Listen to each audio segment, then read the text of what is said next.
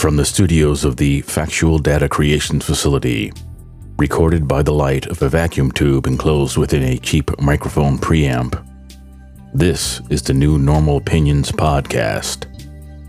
Each transmission features my opinions on the current events taking place in this and sometimes other countries around the world. Start transmission.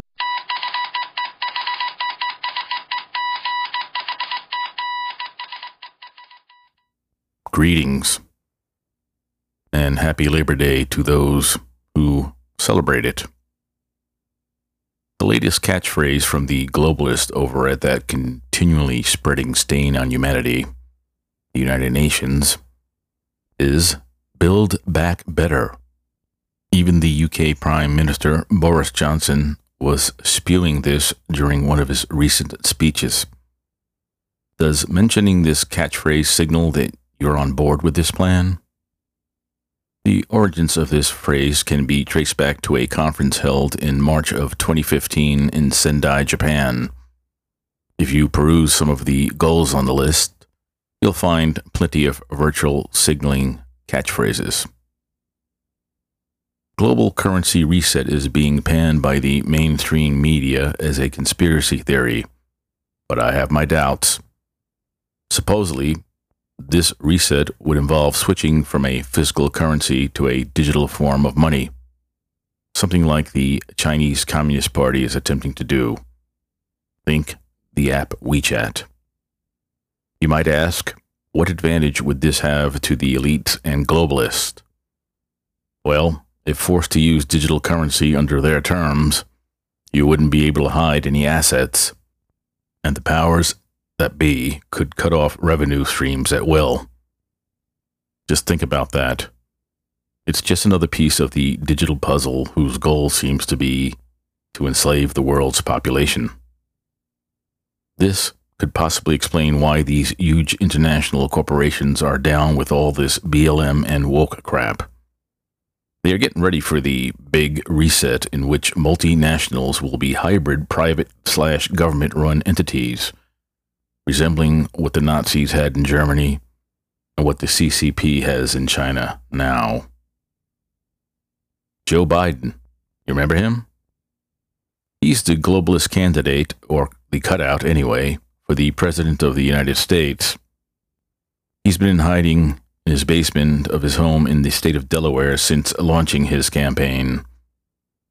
The puppet masters behind him were trying to ensure his victory by orchestrating overreactions to the pandemic and civil unrest, which they thought would ensure his victory in November. It was looking good for a while there, until something funny happened. Us peasants realized that the BLM and Antifa rioters resemble the black shirts of fascist Italy and the brown shirts of Nazi Germany. The voting poll started reflecting this, so it was impertinent to drag old Joe and his radical running mate, Kamala Harris, who's the real candidate here, I might point out for a counterattack. Both in unison and hand in hand with their propaganda arm, the mainstream media, they are attempting to shift the narrative and blame the current administration for the death and destruction they themselves helped and encouraged to happen. Biden's campaign staffers and Kamala Harris herself funded the bailout of these street thugs so they could continue to wreak whole havoc on those mostly Democratic-led cities. This tactic doesn't seem to be working, though. People aren't as dumbed down as they had estimated. They'll eventually switch to the mail-in voting con to try and steal the election. If that doesn't work, don't worry. The 1619 farce, along with other non-vetted so-called critical theories, are being inserted into our school's curriculum as I speak. This would sufficiently brainwash our youth into going along with the program. I mean, you've heard the lyrics from that old song? The children are our future. All of this was planned and laid out during the 8-year Obama administration, whose true legacy is uncorking the bottle that held back the psychopaths and freaks of society, who've been joined recently by the criminals who have no bail to make in many jurisdictions these days, and violent offenders who were let out of jail due to the COVID-19 pandemic. Emboldened by the Democratic Party and out on our streets, they face no real consequences for their destructive actions. Just do a search of the internet for Antifa and or BLM mugshots. Just take a hard look at their faces and see if you don't agree with me. These, my friends, are the faces of what Lenin called the useful idiots. And if they are not stopped, they'll be coming to your neighborhood. If you think you can defend yourself because this country was blessed with the Second Amendment, which allows citizens to bear arms, think again. Have you noticed that gun control isn't really mentioned lately? Don't you find this weird, especially during an election year? That's because the issue doesn't poll well, so they have figured out a way around it.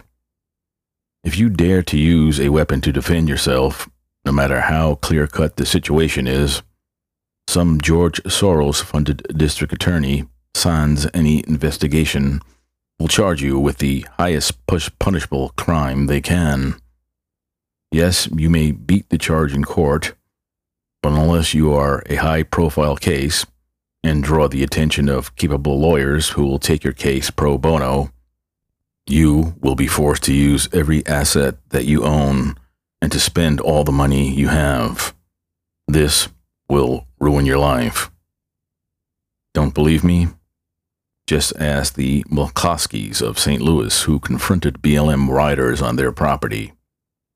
Ask Kyle Rittenhouse, the 17-year-old kid who defended himself in Kenosha, Wisconsin, against armed Antifa thugs who were chasing him down. View the videos and ask yourself, what would you have done in the same situation? Call the police? Well, they've been neutralized. Speaking of George Soros, his organization is behind the funding of BLM and many other anti-U.S. entities. Why is he untouchable? Who's behind him? You would think some investigative journalist would love to produce an expose on this shadowy person and his organization. Unfortunately, this country's media is, as I stated earlier, nothing more than the propaganda arm of the Democratic Party, just as Antifa and BLM are their shock troops. We should start referring to these media organizations like they refer to anyone who doesn't agree with the narratives and agendas they push as far right. Of course, in their case, it would be far left. For example, while referencing an article from CNN, you could refer to that organization like this.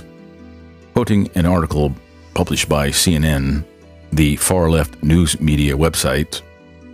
See, I think that would work. This concludes this episode. I threw it together fairly quickly, so excuse any sloppiness on my part. If you wish to contact me, you can do so at nnopodcast@gmail.com. Until next time, be safe. End transmission.